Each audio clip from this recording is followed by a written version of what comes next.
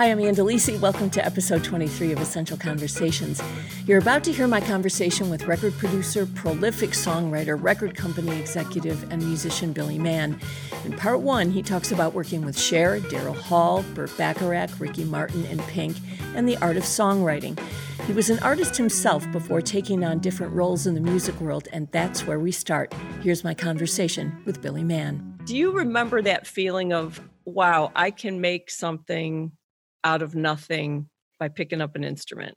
I remember watching my sister noodle on the piano, my brother noodle on the drums, my mom played very 1950s middle-class American piano, which is very sort of like thumpy left-hand bass and octave melodies with the right hand.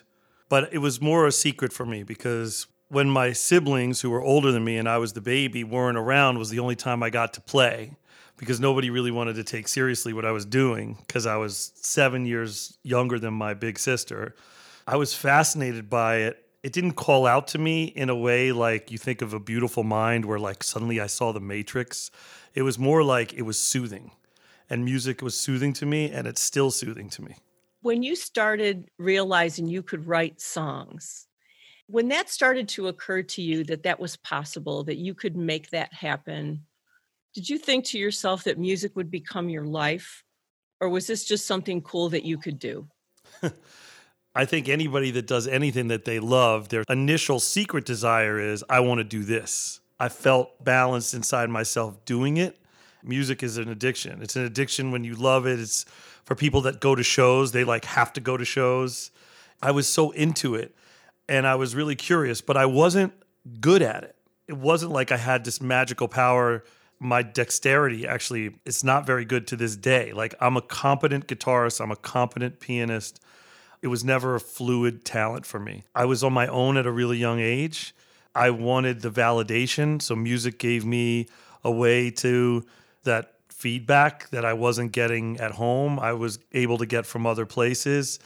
I was really awkward with girls. So like anybody that tells you when they get into a band that some element of enhancing their social life isn't a part of their thinking is completely full of it, because it was a way for me to also reach out and try to meet girls. And it's that simple. But as I got older, the social scaffolding fell off and the intimacy of my relationship with music got deeper and much more emotional. And I started to understand how I could serve other artists through that process who had more of an ambition to be out front and center than me. I lost that. To that point, you were an artist and you were signed. Given the whole trajectory of your career, it almost seems like that served the purpose of you understanding life from the side of an artist when you worked in different capacities. I would imagine having been one. But when you were an artist, you looked like that was what you were supposed to do.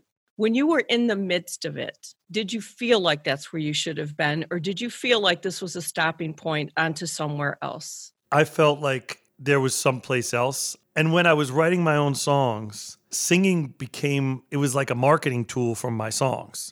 I can't speak for Carole King, but I've worked with her and spent time with her.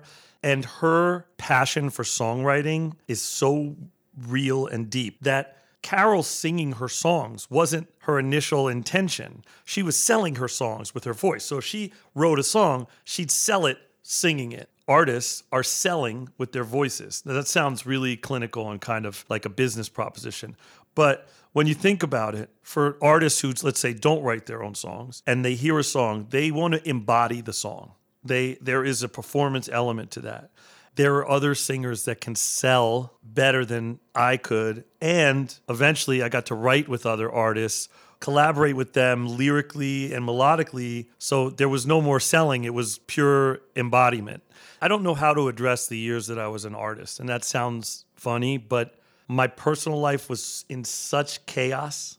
Just it's sort of like a blurry, very amazing, awesome experience, including, by the way, Detroit, which was one of the most important markets for me. The three biggest markets for me as an artist were San Francisco, Detroit, and Orlando, actually. So Detroit was a strange kind of homecoming for me when I was there. But I don't think that as an artist, that burning need I just had a burning need to survive. I mean, looking back, it wasn't meant to be more than that. In fact, I think my artist career was a life preserver to get me across the rocky waters of all the stuff happening for me personally, so that at the other end of it, I could survive. And my artist career, and I was signed to A&M Records, and the people there were great to me. But that was sort of like if I was studying to be a doctor, it was the cadaver. I learned the business. Through that experience, I learned about promotion and touring and interviews and pressure and timelines and publishing and producers and contracts and all of these things that I never would have known had I not gone through that experience. And so, except I was my own cadaver. I mean, it was like I was operating on myself. Probably never a good idea, but. People recognized your songwriting for sure. That became a hallmark of what your career ended up being, was your ability to collaborate and your ability to bring out the best in other people and other artists and to help them to write really good songs. Talk about what makes a really good song. Why do some songs really work and others don't? There's a ruthlessness on the commercial side of songwriting that's just the reality. But why I think certain songs connect with people and certain songs don't, however trite the lyrics may be, however nursery rhyme-ish, however simple or complex, it all begins from a place of emotional truth, and it will penetrate an audience as deeply as the place from which it came via the songwriter or the artist who created it. It doesn't matter whether that's Who Let the Dogs Out or whether that's Carole King, So Far Away, or Otis Redding, These Arms of Mine. It doesn't matter. I think it's from that pure place. I think it really comes back to what comes from the most personal place. I want you to talk about some of the songwriters you've worked with and what that experience was like. So the first time you wrote with Carole King and the first time you met Burt Bacharach and some of these people who are legendary songwriters, can't even imagine being in the same room with them, let alone working with artists and songwriters of that caliber. For me, songwriting is like so much of a confidence game, Anne, because I'm nervous going into a session with an unknown artist who just got signed or even isn't signed, because you want it to be great. Like if someone sends me a demo or a song they want me to listen to, I am rooting for the song to be awesome before I listen to it. Burt Bacharach it's a different animal, because whether it's Burt or Carole or Daryl Hall, or I got a bucket list and I've managed to check a bunch of it and still stay relevant. But with Burt, he's in the 90-year-old range these days and he still tours. Burt Bacharach is as intense, driven, ambitious, committed, detail-oriented, and funny today in my dealing with him as I am sure he was 50 years ago. Each of those experiences teaches me something else. Like in the case of Burt Bacharach, like he's like a melody genius. All of his melodies are so memorable. They're like earworms. You hear them and they stay with you. So when he and I were writing together, we wrote a song for a movie that Sheryl Crow recorded the song. He had some melodic thing, and I was like, no, I think it should be this way. And he would not let go. Very diplomatic. But basically, it was sort of like, I'm going to hear your idea, Billy, and then F off, we're going to do it this way. And not because I'm Burt Bacharach, but because he hears it and he holds on to it. There are other artists I've worked with that are much more, tell me where we're going, boss. Take me on the ride. And then along the way, they'll turn and say, oh, I really like that, but Daryl Hall was like that. You could travel down a pretty far journey with him. He'll get to a certain point and then he'll disappear into his own mind, do 5 different chord progressions, and then sing something back to you. What about this? And it'll be so good that you just say, okay, you're driving now. And then you change gears. But I'm nervous for all of the sessions, Anne. But I'm not nervous in a way like I can't handle myself in a session. I'm more nervous like, God, I hope my ideas are fresh. And that terror is with me every time I walk into a session. So I try to mitigate the risk of that by coming with tons and tons of ideas. So I'm writing down song titles in a book, constantly writing down ideas on the off chance the well is dry when I'm sitting in a room with somebody that I can like pull out that book, or I look up, I have an email chain that I just keep emailing myself over and over again that just subject lyrics, and there's years and years of just random things that I can tap into to see if one of those things is the right flintstone in that creative moment. Wow. Do you ever look back at that list and say, wow, those are some great ideas? Yeah, let me say this. My hope is that list, which continues to be ongoing, that stuff that may not be the right idea in the moment, somewhere I'm scrolling through and I'm going to find it. Every process is going to be different, but that's me. I'm a strange one because I came from singer-songwriter roots. You know, Jim Croce was a South Philly singer-songwriter, and I remember being a little kid listening to Time in a Bottle and Operator and all these songs that were very working Philadelphia, and I loved them. Very guitar-oriented, all the way to working on records using technology. And, you know, some records, the drums are real drums, and a lot of records, they're not. And I've managed to have one foot in the old school where I get to work with these legends, and one foot in the new school where I get to work with a lot of the newer artists. And somehow I've managed that. Let's talk about your relationship with Pink, because it is one of the longest standing professional relationships you've had. I think it's 18 years this year. So when you work with somebody over that period of time, that intensely, how does that relationship or working relationship change? Or are there things that are so constant and familiar for the two of you that you just go into everything and it's so natural? Or do you challenge each other to try different things as you two move along in this relationship? I think that's a great way to describe it as we move along in the relationship.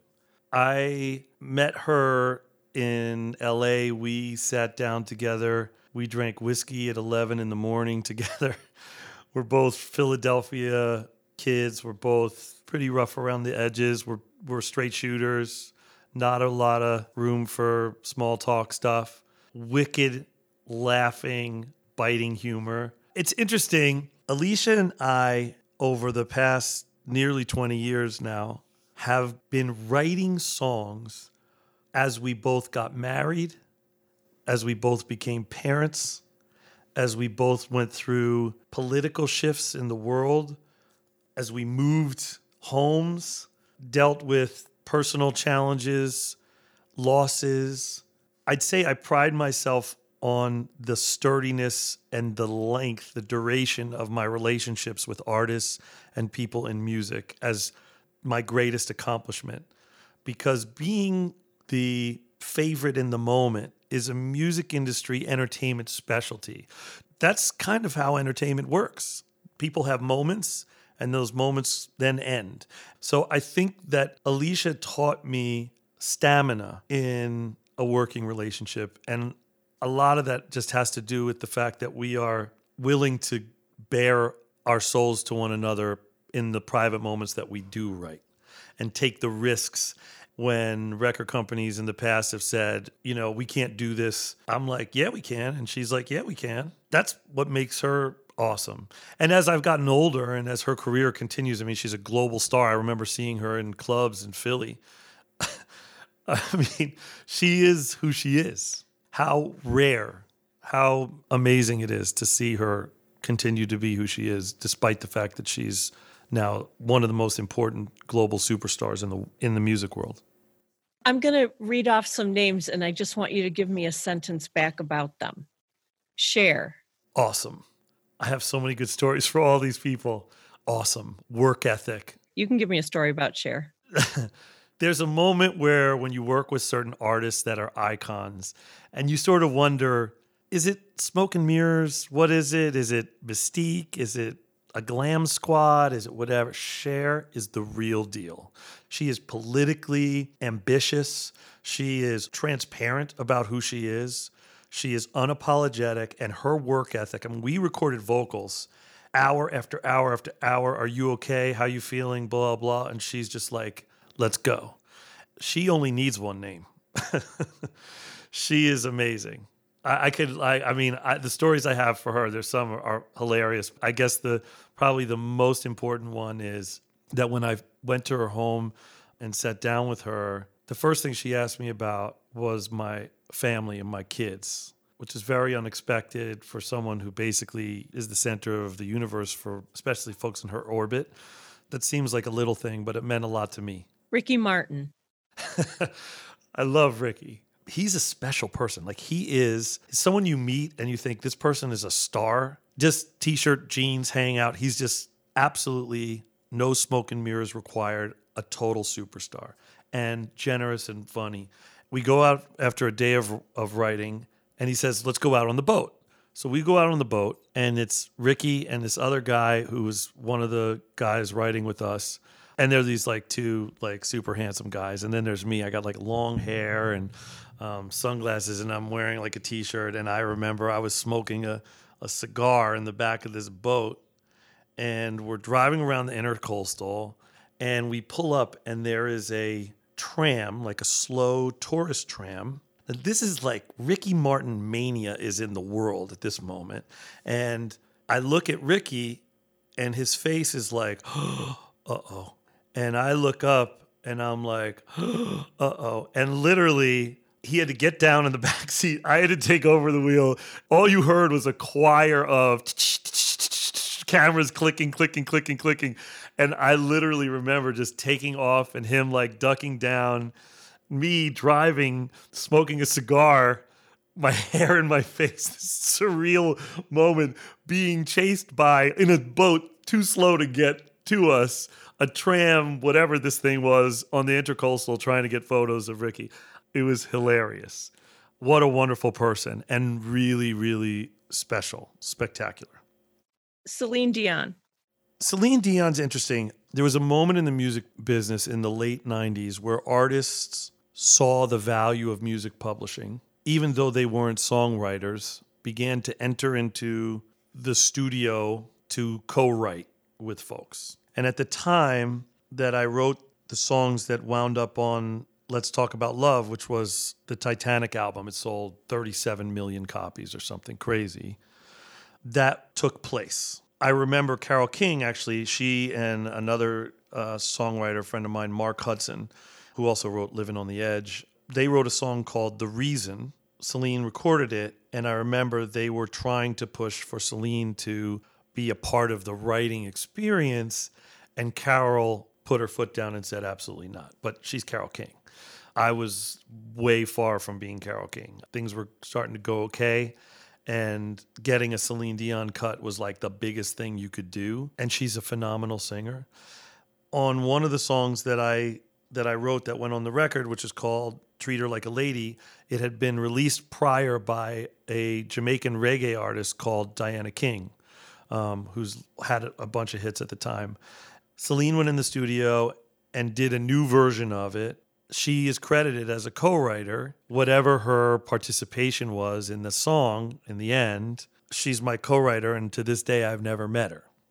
That's about as direct as I can be about what that era was like. And then that had a real impact on songwriters and artists suddenly becoming songwriters, when in reality, a lot of them were less songwriters, and it was more a strategic participation thirst by people on the team of the artist. If I asked you to define the role of a producer from where you sit, what does a producer do according to Billy Mann? I would liken a producer in music to a director in film. A producer in film is someone that puts the pieces together, sometimes finances what it takes to make a film, but isn't directly responsible for building the environment for the performance. When in music, the producer is really responsible for building the environment for the performance in music. Sometimes that's me casting the right musicians for a project or the right mixing engineer. A lot of times it's me sitting behind the board, looking into the vocal booth or in the live room and saying, yeah, that take was good, but you can do better, and here's why. And in the same way that the director will say, okay, I like what you said in this line, whatever this is, but when you sing this part, can you do it with more intimacy, get closer to the microphone, whisper it more, or don't oversing it, or whatever. And those dynamics are not something that a producer in film really gets involved in. So a producer in music is much more like a director in film. Coming up in part 2 of my conversation with Billy Mann, we talk about the song of his career and the iconic artist who recorded it, the business part of the music business, and his calling to be a father. At a time when information continues to come at us faster and faster, sometimes you need to hit pause and rewind. NPR's Throughline takes you back in time to the source of the news stories filling your feed. Find NPR's Throughline wherever you get your podcasts. There. I'm Ann Delisi, and here's a conclusion of my conversation with Billy Mann. We started with his response to my question about who he would still like to work with. Interesting. Many years ago, I wrote a song. It's one of my favorite songs ever. At the time, it was for a young artist signed to Geffen Records. And the label brought me in to write with this kid, and it was I had 2 hours or something. It was ridiculous, but I had been in LA. I went to Village Studios. I walk in, I meet the entourage, and this kid was very young. For whatever reason, I wrote the song of my life that afternoon. It's a waltz, and it was literally the least commercial song, but I love this song. Love it. And I recorded it. I played the piano on it. I played the guitar on it. And this young kid sang like an angel on this and helped me write it, but not actively because the song was way too lyrically sophisticated, but is credited as a co-writer with me. And then it went to the label, and the label heard it, and they were like, yeah, it's a really special song, but I don't think it's what we're looking for. And Rick Rubin was part of the label at the time listening. He was like, yeah, it's a really special song, but it's not, we need a hit for this kid or whatever. And I understood it, and I was kind of bummed because it's the song of my life, and the song went away. And then one day I woke up in the middle of the night, and I was 100% convinced that Beyonce was going to sing this song. The woman who for 2 decades worked with signed Destiny's Child and worked with Beyonce and Kelly and Michelle. Her name is Teresa LaBarbera Whites, and she is a phenomenal human being and a great record executive. And I asked her to lunch, and I said, listen, I wrote this song. I know it's never going to happen, but I just have this calling out that I think B should sing it or at least hear it. And if she hates it, I'll never ask you for another favor again, but would you play it for her? And I played her the song.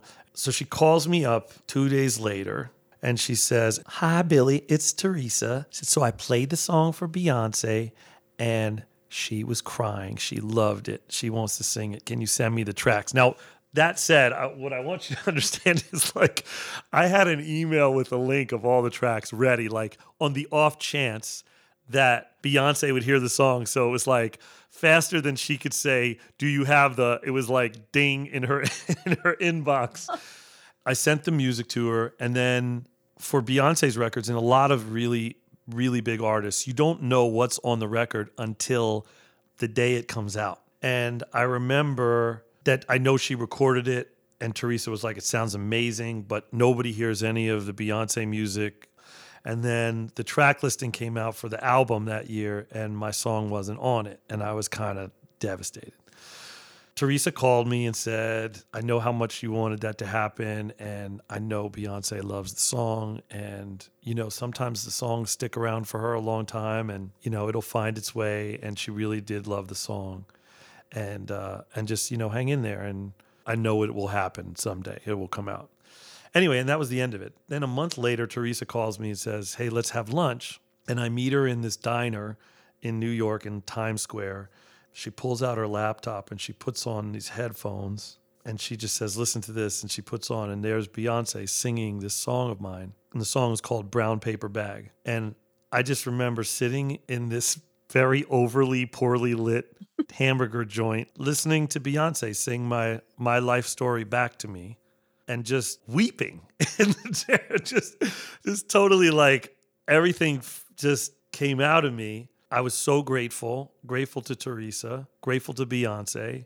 I've never met her, and I kind of don't know if I want to meet her. Not that I wouldn't, but that moment was such a fantastic one. What I got out of that is, here's a song that I feel was one of the best songs. It's one of the best songs I've ever written. The record company that I went to passed, but I saw it through. I got to see the song go through the life cycle that I had envisioned. And in the absence of the commercial success that any songwriter wants, it helped me to redefine my own judgment about myself and my own songs, and also how quick to discount the songs of others who don't get commercial success, because the idea is without commercial success, your song's terrible, or without a famous person singing it, that the song is not worthy. And that's just not so. But it wasn't until I had that experience with Brown Paper Bag that I step away from it feeling humbled by the experience. And of course, like anybody else, I want everybody to hear the song, but I still went through the full life cycle of the song. You've never heard that song, Anne, and I don't know if anybody else will hear it, but I think it probably is the biggest hit I ever wrote. Well, now everyone, when I air this interview, is going to say, where the heck is the song? And I need to hear that song. So we look at the words music business, and they're so dichotomous, and they're right next to each other. And there's the business of music. And you held some very high positions in that world. Did it help that you were an artist and producer and a songwriter, or did that make it more difficult for you to do that kind of a job? It helped and it hurt. But I think the short version is the difference for me being an executive coming from a creative background is that I had a credibility as a creative person that a lot of the executives could not debate. You couldn't debate me about what a vocal sounds like or an EQ or some of those creative decisions. You could, but in the end, only one of us have actually done it, and the others are just theorists with opinions. I would imagine that made for some uncomfortable conversations for them to have with you. I think it was uncomfortable for them, but also uncomfortable for me was that there were certain decisions that had to be made that weren't warm, fuzzy feeling. I mean, EMI was a company. I wrote my first hit in 1995, and it was an EMI record. And here I am going through the roster having to cut artists who are not profitable or aren't fulfilling their contractual obligations country to country. And that was a very strange experience. But I also likened it to, let's release these folks with dignity and let's be decisive about the decisions so that you preserve the dignity of the artist, which music industry folks are not particularly good at doing. When it would come time, we've heard all these stories about artists who have albums in the can and they're ready to go and they never get released, and then they don't get their music back, and the label hangs on to their music and sometimes nobody ever hears it. Were you able to make some of that right with some of these artists to give them their music back, or was that something you didn't have the latitude to do? That's an interesting question. I think there are times when you look at conflicts between artists and companies that the immediate knee-jerk reaction is the mean company and the artist who's being attacked or taken advantage of. That is generally a not unfair assumption, because there's only one artist's career that artist can have, and a company can have lots of artists. In that way, I don't think it's unfair to say that there is a power imbalance. On the other hand, I can tell you personally, I've signed songwriters and invested where some folks have just literally taken my money and left town. And the only thing I have to protect myself is an agreement that says that person writes those songs. I have some equity in those songs on the off chance I make the money back. And I have seen that movie too. I don't think that record companies, larger record companies, are particularly elegant at ending relationships with artists, because the fear is, if you're the executive in that chair, if I let Lady Gaga go, then what happens if she becomes huge, right? Lady Gaga was signed to L.A. Reid's company, and he dropped her, and then she signed somewhere else, and now she's Lady Gaga. Katy Perry was signed to Columbia Records. They wouldn't let her out of the agreement, and then eventually she got out of the agreement, and then Capitol Records signed her, and then Katy Perry got a career. What people don't understand is that signing to a record company, now you just have another obstacle course to manage, to navigate, and go through. And all the people in those companies, I genuinely believe, are rooting for that artist that they signed to succeed. It makes them look good. They get their bonuses. Everybody wins. And it's big parties and champagne floats. The challenge is, what is required for an artist to succeed today is different than what it was before. And record companies in the past, and we started talking about Carole King and Burt Bacharach, you sit down and write a song and it's a vocal and a piano, and somebody says, this is snappy, and they go in the studio and they add some musicians, and that's how it used to be.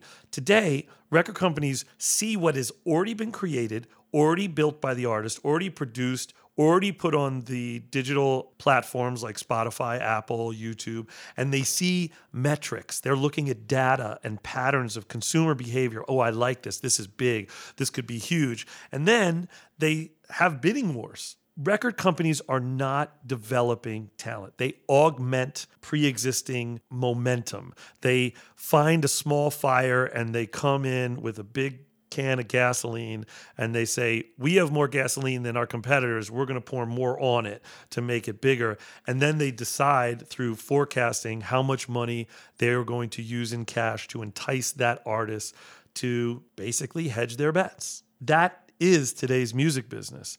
Smaller companies were fire starters. That's what we do. We find things really, really early. Because of where I started, I'm very passionate, and the team I have and the partners I have are really passionate about finding things and believing in them. And of course, we're going to look and see what is the data. But even if the trend of what an artist has with their small Spotify traction or their small Instagram traction or whatever that is, if we see a pattern but we feel passionate about it, we're just going to do it. Versus the big companies, they just want you to do all the work. But my hope is your listeners, whether it's the parents of kids who are aspiring to be in music or artists that are into music or people that are just curious about what's going on now with Spotify and Apple Music and these playlists and things, is that you understand the good news for artists is that we have democratized a lot of the distribution, which in the past was what was used to hold artists hostage. If you want to be big in Detroit, well, maybe you can get Bill Tom at Harmony House to put your song out and you can get some sort of rack locally, and Delisi at the River will feature it. But if you want to get beyond the borders of Michigan, then you're going to have to come through us, the record company. And now you don't have that. There's no barrier. So we can create it, and then we can put it up on the digital DSPs, and it's on YouTube and Spotify, and it's around the world, and nothing got in our way. And then the question is, will people find it, and will people like it? And that's how it starts. How did becoming a father change you as an artist? That's a deep question. Being a parent is not for everybody. There are some people I know that have kids, and I think you have no business having kids. And there are some people who don't have kids, and they have focused their lives on meaningful connections with their community, with their extended family, but they didn't feel called. I have all of these people in my life, but I felt called to be a dad since I was a little kid. And part of that is because I wanted to have that, longed for that traditional family experience for myself. And when I didn't have it, it could have gone one of two ways. Either I repeat the pattern and I'm a part of the generational algorithm that came before me, or I'm going to devote my life to building a family life and having children with a great partner. I don't think there's anything in my life that's more meaningful, important, and impactful than being a dad. I don't know what my life would look like if I didn't have my 4 kids. Everything changed.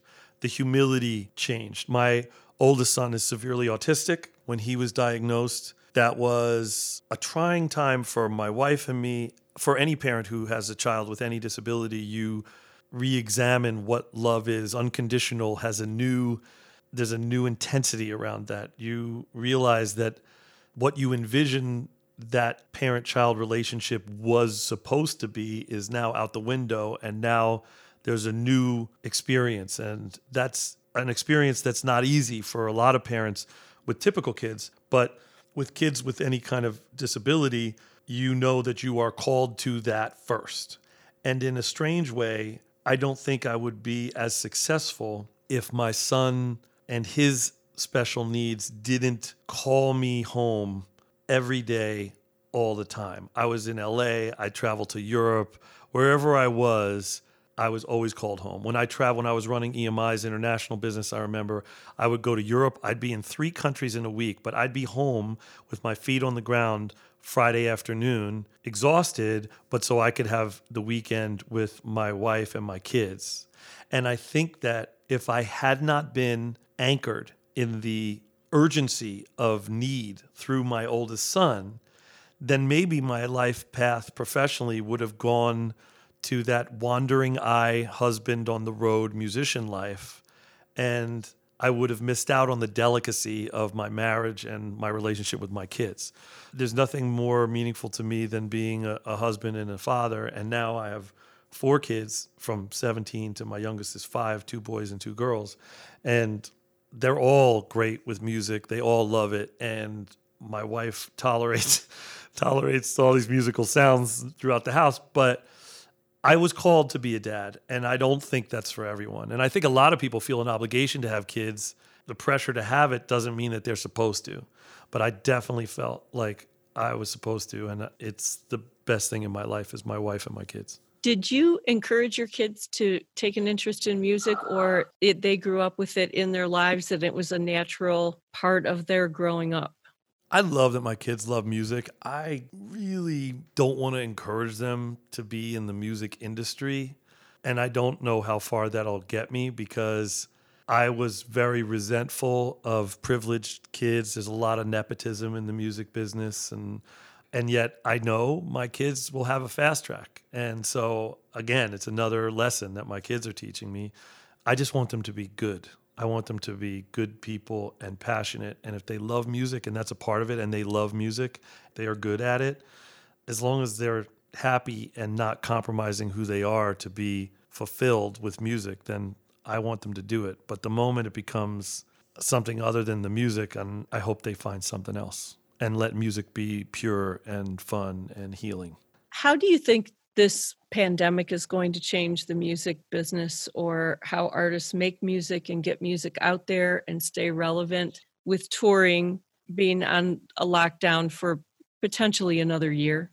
Someone asked me this question last week, and I was saying, I mean, on a creative level, the thing that I would say to songwriters is that you can't quarantine your creativity. You can physically be quarantined, but you can't quarantine your creativity. And Anne Frank didn't have Wi-Fi. And Nelson Mandela lived in a very small room, smaller than the room I'm sitting in right now talking to you, for an unbelievable amount of time compared to what's being asked of us. So in the pre-pandemic world, I know for me, I was on a plane every couple of weeks flying somewhere, sometimes flying multiple countries.